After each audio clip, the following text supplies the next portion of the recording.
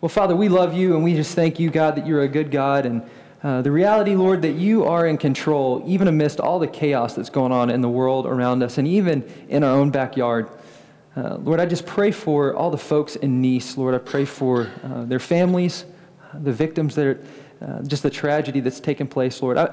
Since I've been born, and as much as I know of history, I've never seen anything quite like what we're seeing with all these innocent people being just viciously killed. And so, God, we just praise you even amidst of the storm, and we just ask your special hand of blessing over the families that are involved and just that whole situation, Lord. Thank you for being in control. God, I just pray for all the stuff going on in Dallas and the stuff that's supposed to take place tomorrow, Lord. I just pray for all of that, Lord, that you would just shut that down, Lord. And I pray for whatever may come, Lord. I pray for the first responders who get there, Lord. I just pray that you would give them wisdom and strengthen them to protect our country. God, thank you for giving us men and women who do protect our country. And Father, help us just to take hold of Romans 13, to submit to those who are put in authority, knowing good and well, Lord, that you are the one who has placed them there. God, this is not our home, and we thank you for that. We thank you for the promise that you're going to come back. And so we just praise you, and we say, Lord, come, Lord Jesus. Come, Lord Jesus. Father, it's in your Son's name that we pray these things. Amen. Well, all right, guys. Well, yeah, it is, man. It's just been a crazy week. It's been a crazy week for me, for the country, for everything. But it's good to be here with you all. Hope everybody is doing well. Well, guys, last week we talked about Sarah. And if you saw Ken's emails, just to clarify, we're not talking about Sarah tonight. We're actually talking about Joseph. And also, we didn't meet last night. So if you showed up, we apologize. Be sure to give Ken a hard time as you leave. He doesn't make very many mistakes, but when he does, you got to make sure you get your punches in while you can. So be sure to do that. It'll make me feel better about myself, at least. So anyway, guys, so this week, like I said, we're talking about Joseph, but let me give you a little recap on last week and even 2 weeks, because it's going to tie into what we're talking about tonight. So guys, if you recall from 2 weeks ago, we studied the life of Abraham. And in the life of Abraham, there's a significant event that God came to Abraham and he promised him 3 promises. One of which was he was going to promise him a multitude of nations, right? We learned that he was going to look up into the stars and there would be more suns than the stars in the sky. Even more grains in the sand than a seashore. This is God's promise to Abraham. But if you remember, there's a little catch there, right? All those promises that God gave to Abraham, that there was catches to each of them. And this one in particular was the fact that Sarah was barren. And so Ken talked about that last week, that Sarah was barren. And that put a huge wedge in the very promises of God, didn't it? Yeah, right. I mean, it essentially made God's promise what seemed to be impossible. But what we learned last week is that even God, or that God can even work amidst the impossible. That there's nobody that's so broken, that's so incapable that God can't use and work through to bring about his promises. And so Ken challenged us last week that, man, there is absolutely nothing in our lives. There's nothing that we're incapable or incompatible that God can't use us. And so we were challenged last week to be the person that God has created us, to not allow those to be excuses, but that God can use you and he will use you if you just let him. And so now we come to the life of Joseph. And this is truly what I think, just an all-encompassing, this is the life of Joseph. I wrote this, I said, through all the ups and downs of Joseph's life, he faithfully held on to God's promise. He faithfully held on to the very promise that was given to Abraham several centuries ago. Or not several centuries, but several generations ago. He held faithfully onto that promise. And he died confidently believing that God's plan was greater than his own. See, Joseph, what we're going to learn tonight is that Joseph's got probably one of the most incredible stories of the entire Bible. Of course, we can't hit on all of that story because, there's 13, 14 chapters. But his life is just incredible, and his faith is impeccable in each one of the stories. And we're not going to cover it all tonight, but what we're going to do is we are going to cover some of the highlights. But what's unique about, or rather not unique about Joseph, is the fact that he's a lot like Abraham, is that most of us are familiar with the life of Joseph. We've heard the stories, we've heard a lot about Joseph, but I think what, in a lot of ways, just like Abraham, we've missed some of the significance. As I was studying the life of Joseph, there was two things that really stuck out that hadn't ever stuck out before, because I think we can get really caught up in his story and miss the overall picture that's going on in the life of Joseph. And basically what that is his crucial role that he plays in the history of Israel. See, Joseph plays a huge part in the history of Israel. Two things specifically. Really, Joseph is the linchpin, the way that God preserved a people that would eventually fulfill the very promise that God had given. Joseph's life, as we're going to see tonight, if it wasn't for Joseph's life, man, we wouldn't be here. Just like Sarah. All these people that we're studying, every stinking one of them, if it wasn't for their faith, if it wasn't for their life story and the way that God used them, man, we would be up a creek without a paddle. And it's so unique to see how God used Joseph through the ups and downs of his life and how he stayed faithful to the promise of God and how he died confidently believing that God's plan was greater than his own. And so I think that the most important aspect of Joseph's life, as far as we're concerned, as far as the faith, is found at the end of his life, and which so happens to be the text for tonight. And so guys, if you would, go ahead and turn to Hebrews chapter 11. We're going to be in verse 22. That's going to be the main text for tonight, but we're also going to be in Genesis, just like every week. We're going to be in Genesis 37 through 50. So we're going to be doing a lot of page flipping, but it's going to be good. Yeah, so Hebrews 11, verse 22. I'm going to read that to you. It says this. It says, "By faith, Joseph, at the end of his life, made mention of the Exodus. That is, he prophesied over the Israelites moving out of Egypt and into exile, of the Israelites, and gave directions concerning his bones." Now, there's really two important things to that passage. There's a whole lot going on in that passage, but there's two things that I want to draw out to you before we jump into the life of Joseph. The first one is this. At the end of Joseph's life, God gave him a vision of the Exodus. God gave Joseph a vision of the Exodus. And it appears, although we really don't know exactly what that vision included, we don't know exactly what God said to Joseph, but what we do know is that Joseph knew, based on this vision, that God's promise to Abraham still held true. That there was nothing about God's promise that he was holding back from, that it wasn't going to happen. He firmly believed that what God had promised Abraham still held true. And that Egypt was going to be a temporary place, that Egypt was a temporary place for his life, that there's still more to come, that it was just a temporary holding pattern, if you will, for God's specific purposes. And then also that Joseph knew that they were going to go back to the promised land. Again, that Egypt was temporary and that there was a plan to go back to the land of promise, right? Back to the land of Canaan where they had come from. And so although he was dying, he knew that God would raise someone else up to lead his people out of slavery and back to the land of promise. So Joseph died confidently knowing that God was still working his plan, that he was going to raise up another guy to take his place and was going to take them back from the land of Egypt back into the land of Canaan, where the promised land is. And so the second thing is that Joseph gave instructions to have his bones taken back with them. So when they're going back to the land of promise, Joseph's on his deathbed and he says, "Boys, I'm not dying here. You're taking my bones back with you." And for me, that seems kind of a funny request, don't you think? He's dying. It's his bones. What does it really matter? But it mattered greatly to Joseph, or else he wouldn't have said it, right? And as we're going to see later on tonight, that, man, on our deathbed, some of the most significant aspects, some of the most significant words that we'll ever say show up on our deathbed. Because at that point, there's no reason for us to, be fake or whatever you want to call it, that he was being as real as could be, and he wanted his bones to be taken back to the land of promise. And here's the reason. Because he understood that Egypt wasn't his final home. Just like us, guys. Egypt was not Joseph's final home. Although he spent the majority of his life living in the land of Egypt, it was not his home.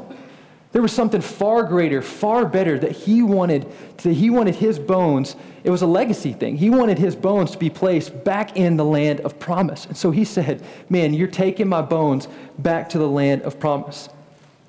And although he wasn't going to see the land, he wanted to be buried in the land that God had promised. Remember our definition of faith, right? It's the assurance of things hoped for, the conviction of things unseen. So although he wasn't going to see the land of promise, he wasn't going to get to taste the fruit of the land of promise, if you will, he knew it existed. He knew that God was going to come through on that promise, and he wanted to be there, whether or not he was actually going to be there in physical form or not. He wanted his bones to be there. Joseph wanted God to finish what he started in his life just under 100 years ago. Joseph is, again, the linchpin that God uses to preserve his people for a grander purpose. And so he knew that although he lived his life in Egypt, and that God was using that for a grander purpose, that, again, it wasn't his home. And Joseph believed that God's promise to his forefathers was real and that he would fulfill it. But now, guys, let's take a look at Joseph's life. How in the world did we get here? How did we get to the end of Joseph's life where we've just unpacked that a little bit? How in the world did we get here? Well, like I mentioned earlier, Joseph's life spans from Genesis 37 all the way through 50. You know, it's 13 chapters, so we can't cover it all tonight. But what I want to do is I want to look at the highlights. We're going to skim a 1,000-foot view of Joseph's life. And I would challenge you guys that when you're at home, man, to pick up his story and really work through the details of it, because I can guarantee you that if you can't find a part of your life that's in Joseph's life that he goes through, man, you're doing well. Because the whole time I'm reading this thing, I'm going, man, golly, I feel like I'm here. I feel like I'm there. And it's just been so challenging and encouraging. So I encourage you to do that. But again, we can't do that. But guys, as we walk through Joseph's life, I want you to keep in mind two things.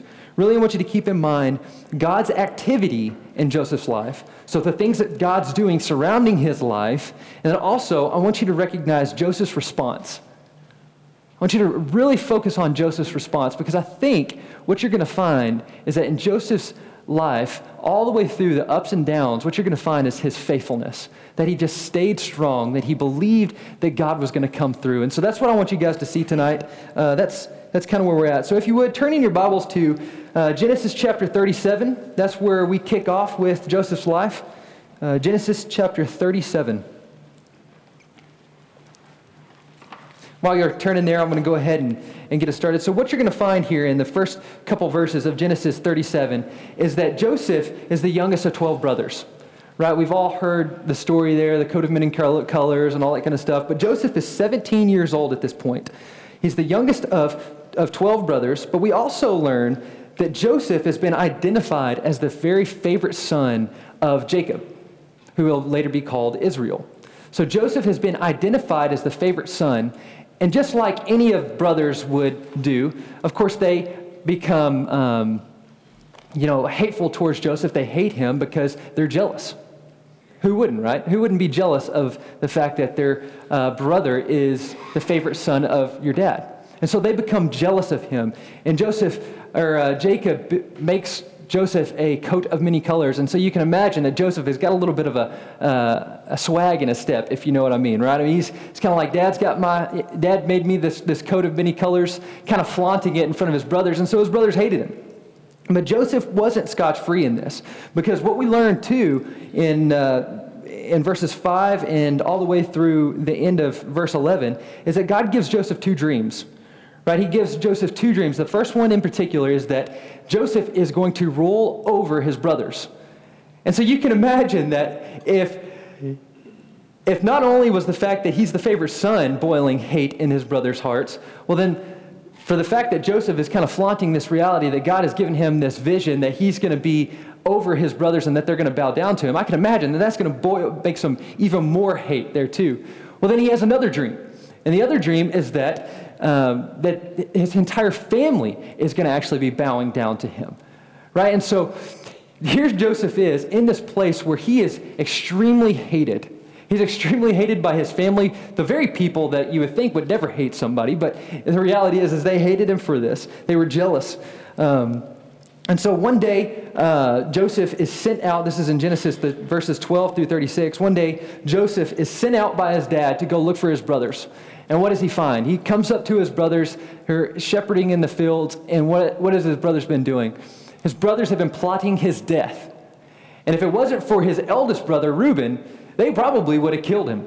because they hated him so much. They probably would have just gone ahead and done it, but Reuben steps in and says, no, you're not going to kill this guy. You're not going to lay a hand on him. And so what did they do? They ended up throwing him into a pit, really to leave him there to die. And I love this part of the text. It actually says, then the brothers sat down and ate lunch. I think, man, these guys were sick.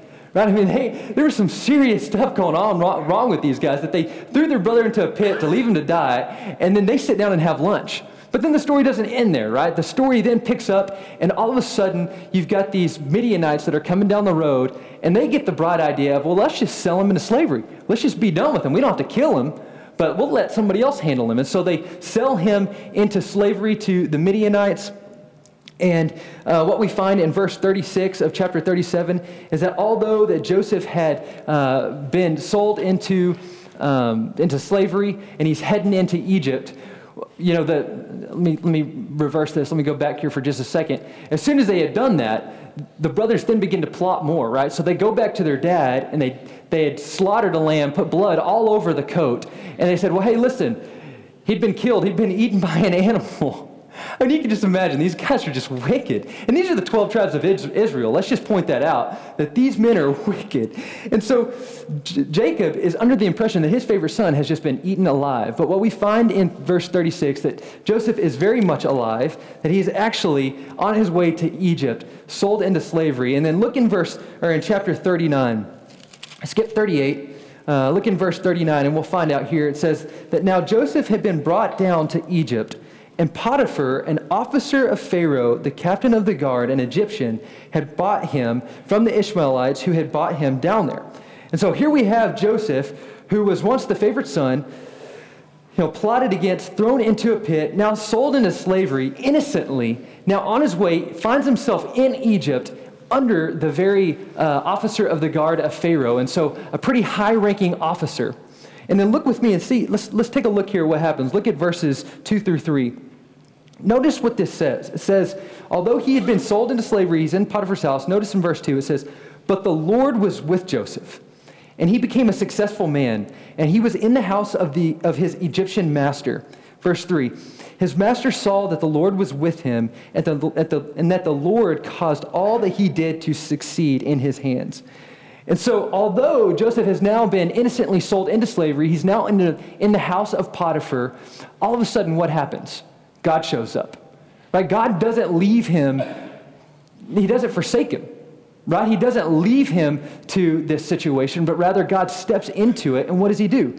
God lays his hand upon him, and he makes everything he does successful. That God was with Joseph in the midst of some of the most unlikely of circumstances.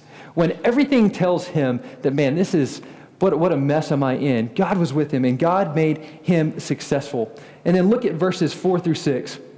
So Joseph found favor in his sight and attended him, and he made him overseer of his house and put him in charge of all that he had.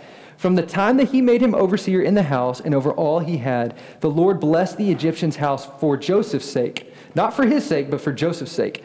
The blessing of the Lord was on all that he had, in house and field. So he left all that he had in Joseph's charge, and because of him, he had no concern about anything but the food he ate. So Potiphar has absolutely no concern for anything in his life except for food, for the food that he ate. All because of what? Because Joseph was in his house, and because God had blessed Potiphar because of Joseph. And Joseph is in a place where he's having to trust God like no other. Right? He finds himself in a place where he's having to trust God. But notice that God has a unique way of humbling us. As soon as we rise to the top, what happens? Yeah, man, boy, we tank, don't we? And that's what we see right here in the life of Joseph. Because not only did Potiphar notice Joseph, not only did Potiphar notice that God's hand was on Joseph, but so did his wife. Right? And if you remember the story, Potiphar's wife tries, after several different meetings and appointments, she tries to sleep with Joseph. And Joseph does what? He flees. He flees, he flees, and he flees. And then one particular day, the text says that she walks in and Joseph is by himself and there's nobody in the house. Boy, is that a recipe for disaster, right? And so she tries to sleep with him, and what does he do? He runs. He flees the temptation. But as he does, he grabs his jacket, and she begins to plot against Joseph and brings it to Potiphar. And all of a sudden, Joseph, who was the right-hand man of Potiphar, finds himself in prison. Why? He's innocently charged of something that he didn't do. So Joseph was rising to the top quickly to find fame in Potiphar's house, all of a sudden to have the carpet pulled out from under him, and now he finds himself in prison for something that he didn't do. Joseph would have had every right at this point to give up and ask, why me, Lord? Why in the world? 2 times innocent, yet here I am, I find myself in a place that it's not my home, and I'm stuck here in prison. But what does he do? Look in verses 21 through 23. This is God. But the Lord was with Joseph and showed him steadfast love and gave him favor in the sight of the keeper of the prison. And the keeper of the prison put Joseph in charge of all the prisoners who were in prison. Sounds familiar, doesn't it? Whatever was done there, he was the one who did it. The keeper of the prison paid no attention to anything that was in Joseph's charge, because the Lord was with him, and whatever he did, the Lord made it succeed. And so here we are, we find ourselves again. He's hit rock bottom to find himself in prison, but what happens? God shows up. Man, everything in our lives, God is not absent. There's nothing in our lives that we find ourselves in a place that is too far from God's hand. I think of Psalm 139. You know, that there's no place that I can run. There's no place that you can run. There's no place that I can run, that God's hand is not there. And we see this over and over in the life of Joseph. We see it in our lives, that God is always there. But by faith, we have to believe that he's there. See, Joseph had all the temptation in the world to go, God, you're giving up on me here. You've given up on me. I've innocently been placed in slavery. I've innocently been placed in prison now.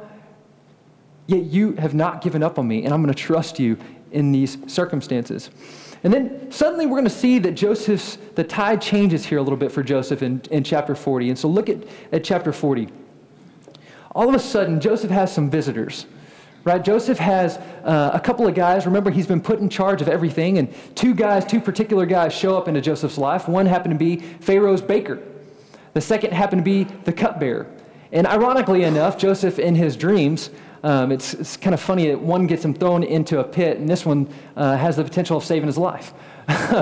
And so the baker and the cupbearer have this dream, and essentially what takes place is they've got turmoil over their dream, and they bring it before Joseph. And how does Joseph respond to this? He says in verse 8, he says, "Do not all interpretations belong to God?"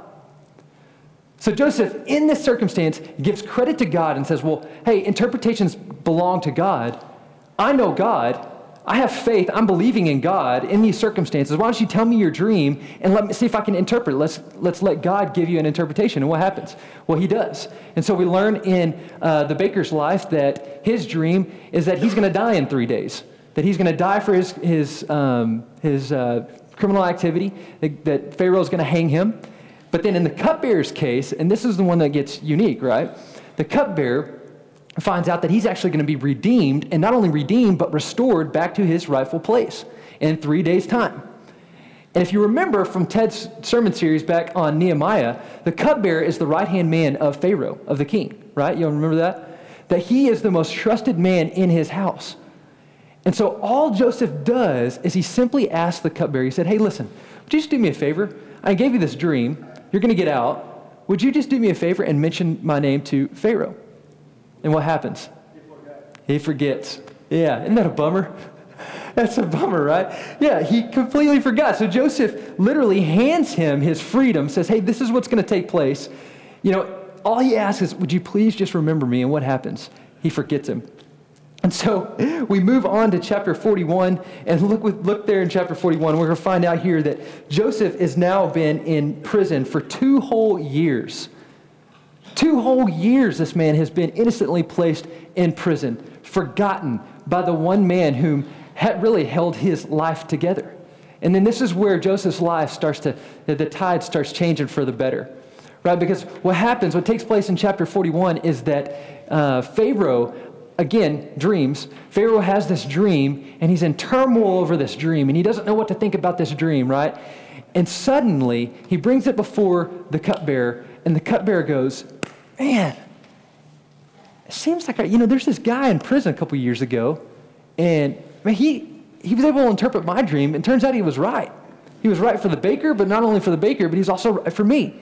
I bet he could interpret your dream as well. And so what happens? Pharaoh brings him into his house, ready for Joseph to actually, interpret his dream. And then look in verse 16. Look at how Joseph answers this. It's one of the best verses in this story.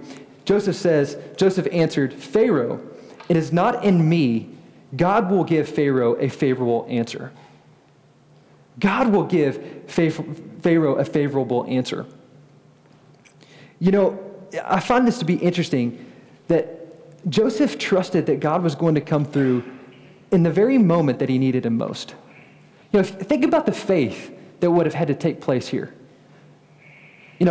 Pharaoh, the most powerful man in the world at the time, brings Joseph into his chambers expecting a favorable answer. What would have happened if it wasn't favorable? What if Joseph would have said, "Man, you're going to die. There's going to be somebody's going to come in here, sweep this place. Everything you know is going to be ripped from your hands." What would have happened to Joseph? I don't know if he'd have been going back to prison. I don't know if he'd have made it that far. So when Joseph's life is on the line, what does he do? He trusts God. He didn't trust himself. He trusts God. He says that God is going to give him a favorable answer. He didn't say, "I can't give you a favorable answer. I don't have this gift. This is God's gift given to me. And by you telling me this, I'm going to give you a favorable answer. And it's only by God's grace." So when his life and his freedom were on the line, when Joseph's life and his freedom were completely on the line, Joseph trusted that God was going to come through no matter what. And what does God do? God comes through. Yeah, absolutely. God comes through. What we're going to see later on is that Joseph interprets the dream, and what we find is that the dream is that there's going to be this huge famine that wipes through all of the land. It's going to be a 7-year famine. It's going to just devastate everybody.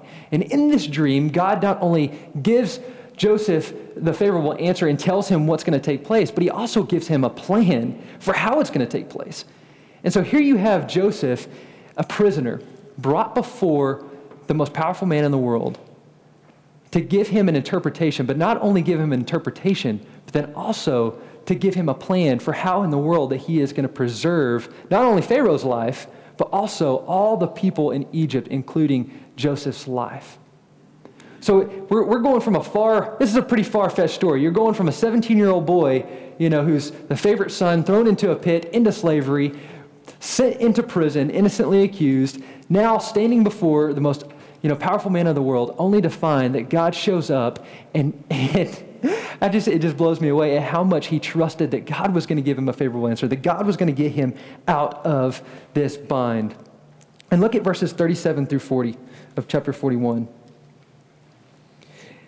This is just going to confirm what I've already said. This proposal pleased Pharaoh and all of his servants. And Pharaoh said to his servants, "Can we find a man like this in whom is the Spirit of God?" Notice there what Pharaoh attributes to Joseph, that he has the Spirit of God. Then Pharaoh said to Joseph, "Since God has shown you all of this, there is none so discerning and wise as you. You shall be over my house, and all my people shall order themselves as you command. Only as regards to the throne will I be greater than you." Joseph, just moments before, was a prisoner. But in God's grand plan, he went from a prisoner to now being the most second man in charge of all of the land. Only second to Pharaoh himself. And Pharaoh said to Joseph, "See, I have set you over all of the land of Egypt, all of it." Then Pharaoh took his signet ring from his hand and put it on Joseph's hand, and clothed him in garments of fine linen, and put a gold chain about his neck. And he made him ride in his second chariot. And they called out before him, "Bow the knee."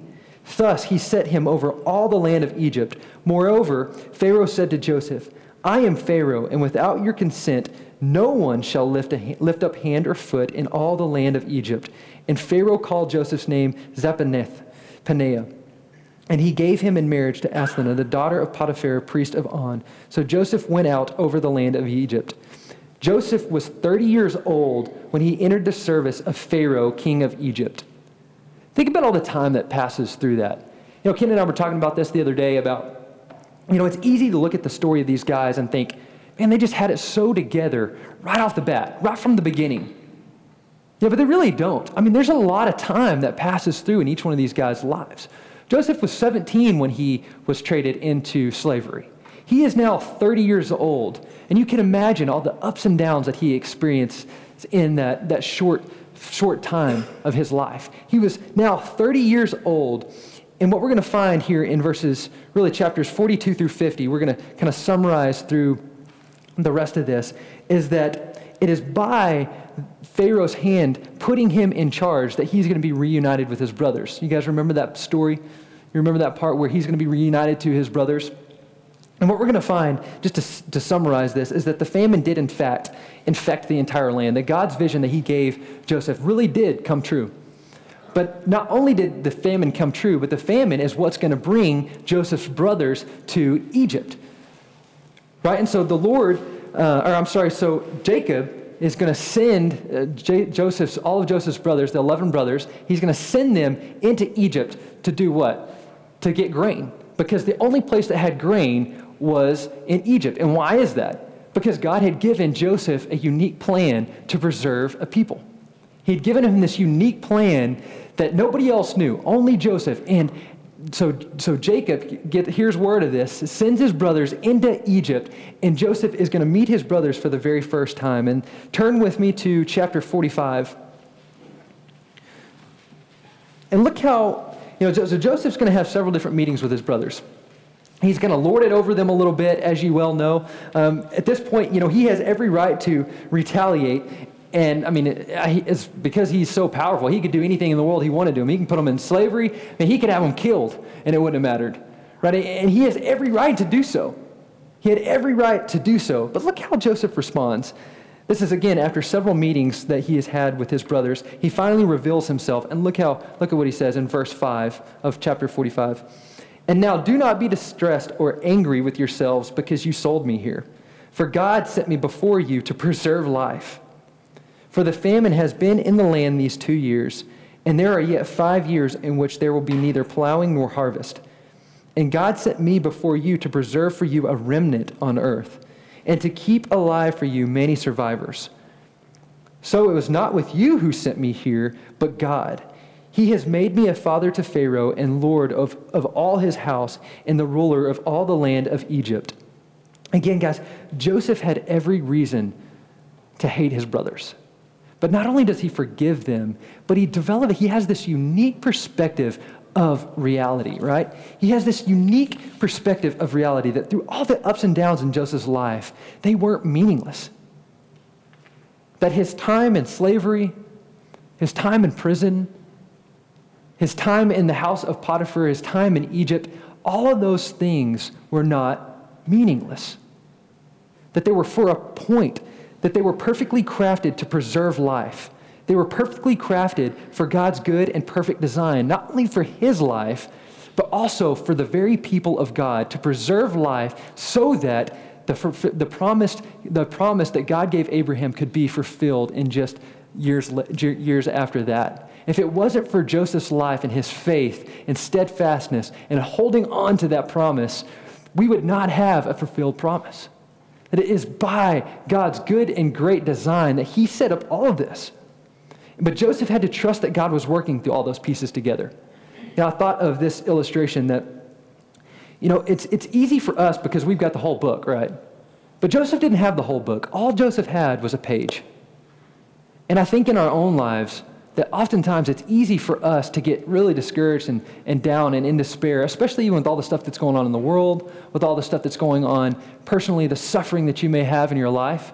It's easy because it's easy just to look at that page.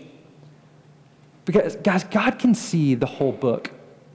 Not only can he see the whole book, but he's the author of the book. I was thinking about the way Ken just wrote a book, and I was just thinking about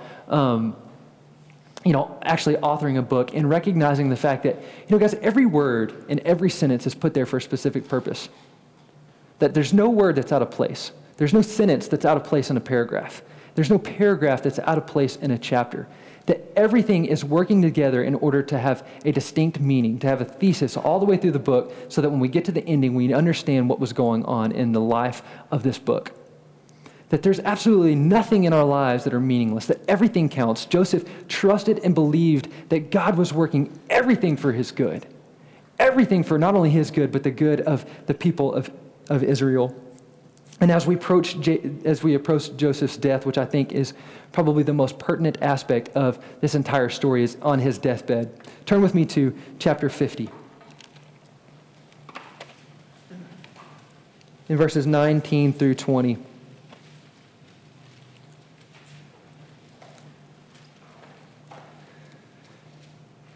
Verse 19 says, "But Joseph said to them," speaking, he's on his deathbed at this point, speaking to his brothers.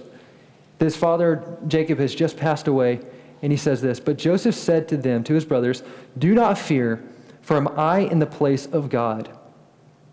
As for you, you meant evil against me, but God meant it for good, to bring it about that many people should be kept alive, as they are today.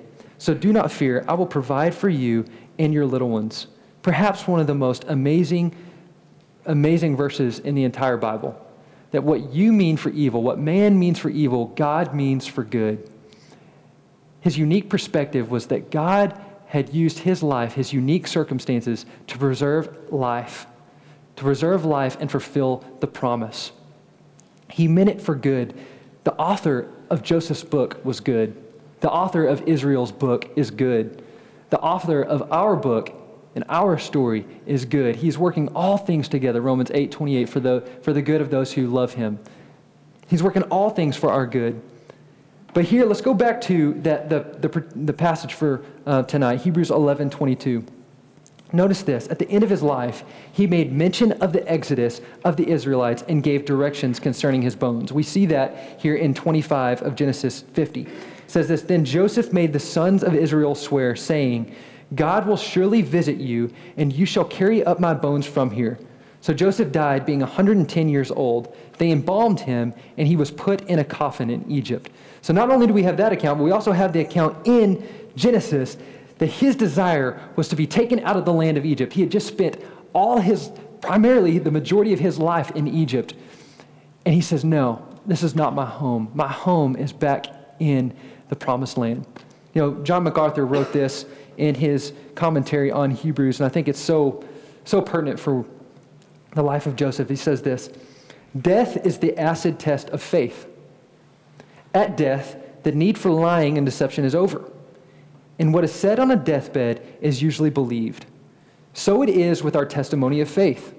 Not only is the need for hypocrisy and pretense over, but also it is extremely difficult to fake faith when you know that you are facing eternity. A dying man's faith is believable because a sham cannot stand the test." Like I mentioned before, to summarize that, what we say on our deathbed is more often than not the most important things about us. Why? Because there's absolutely no need at this point to fake anything. There's no need for pretense. There's no need for anything because you're looking down the barrel of eternity.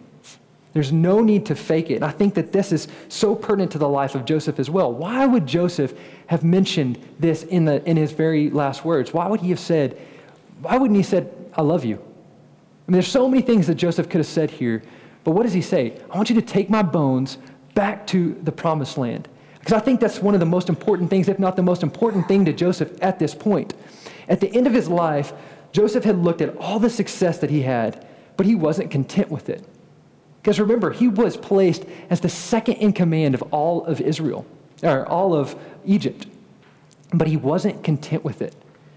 He was also second in command in all of Potiphar's house, but he wasn't content. He knew that God wasn't done, that God wasn't finished, that he, being God, still had work to be done, that God's promises were still left to be fulfilled, that God still needed to finish his work. Guys, this whole entire story is a story about God, about his faithfulness, and about a man who's put in some extremely unordinary circumstances and how he trusted God through the ups and downs of his life and remained faithful. You know, his success could not match the riches found in the promises of God. You know, I think about that again as we see what's going on in the world, guys, that all the stuff that we have in America, right, the American dream, let's just harp on that. We've got all the stuff that we need. If we're really honest, my wife and I talk about this all the time. It's like, should you really buy that? Do you really need that? Well, the reality is no, I don't need anything. Do we? We want it. Why? Because they're not necessarily needs. But what we do, we fill our lives with all this stuff. We seek success, which there's nothing wrong with success. But the reality is that, guys, God has something bigger and better. He had something bigger and better for Joseph. He understood that God's plan was far greater, far bigger, far richer than he can ever imagine, that in his promise was where he found life. Guys, in our life, where we find life is in God's promise, knowing that Jesus is coming back. Amen. That's right. Yeah, right? Yeah. Knowing that, guys, that this is not all there is, that there's so much more to this. I mean, it's easy for us to look at Nice. It's easy for us to look at tomorrow or whatever in the world's going to happen and go, man, are you serious? And be despaired. I mean, looking at the news is the most depressing thing in the world. But the reality is that, guys, this isn't our home. That we have a home that's far greater. In your discussion questions, you're going to have a question that talks about that Jesus comes in John 14 and says, man, I've gone to prepare a place for you. If it wasn't so, I wouldn't have told you. That we've got this promise in vessels of clay, guys, that this is not all there is, that there's more to life, but we have to trust it and we have to believe it and allow that to bring us through the ups and downs of our lives. That's what Joseph did. And although he wasn't going to see the promised land, nor was he going to inherit it, he believed it was true. We can't see heaven. We can't see our promised land. We can't see what's next, but we have to believe that it's true. We have to trust that it's true. He trusted God's promise, and he believed that although he was leaving this earth, God was going to raise up someone else to take his place, that he would take his people into the promised land. God was still not finished. He was still going to be working, even in the fact that he was leaving the earth. And so, guys, as I want to kind of land this plane here, I can't help but think, man, what are you living for? What am I living for?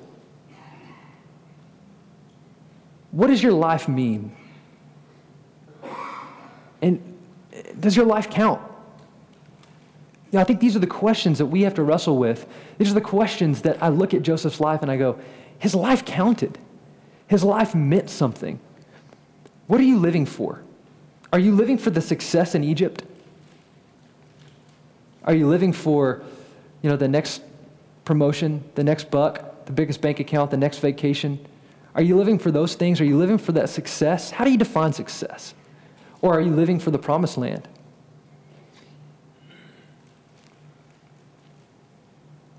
Where's your heart? Is it in Egypt or is it at the right hand of God?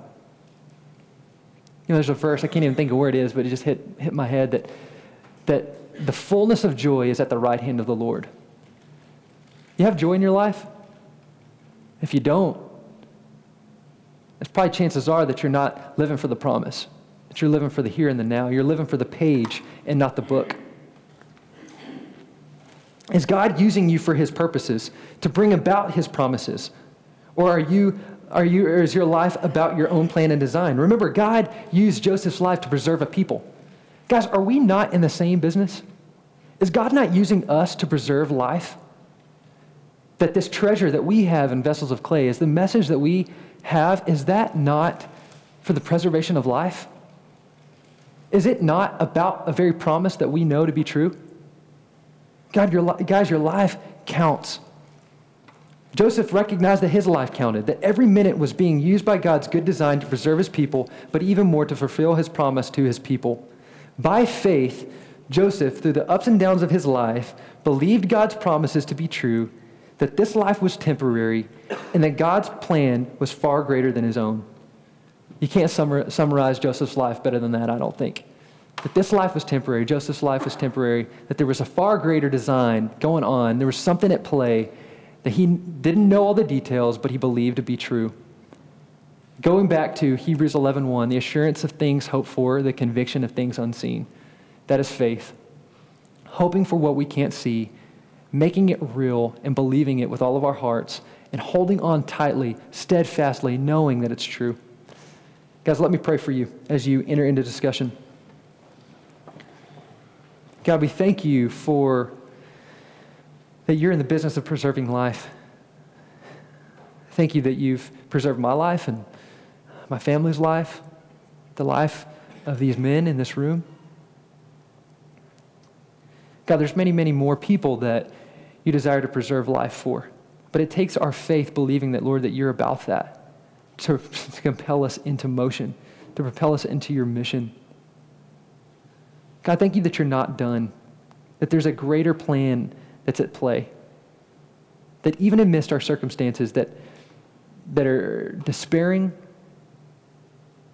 they're nasty, but we know that, Lord, that there is not a single thing that is out of your control, that you are working all things for the good of those who love you and are called according to your purpose. God, thank you for that. Lord, I pray for these men as they enter into discussion that they would be challenged with their faith. They would look at the life of Joseph and, Lord, that they would be challenged that in the ups and downs of their life, that it's all about faith, believing that God's going to come through, that God's hand is on them, that he's not going to leave them, forsake them.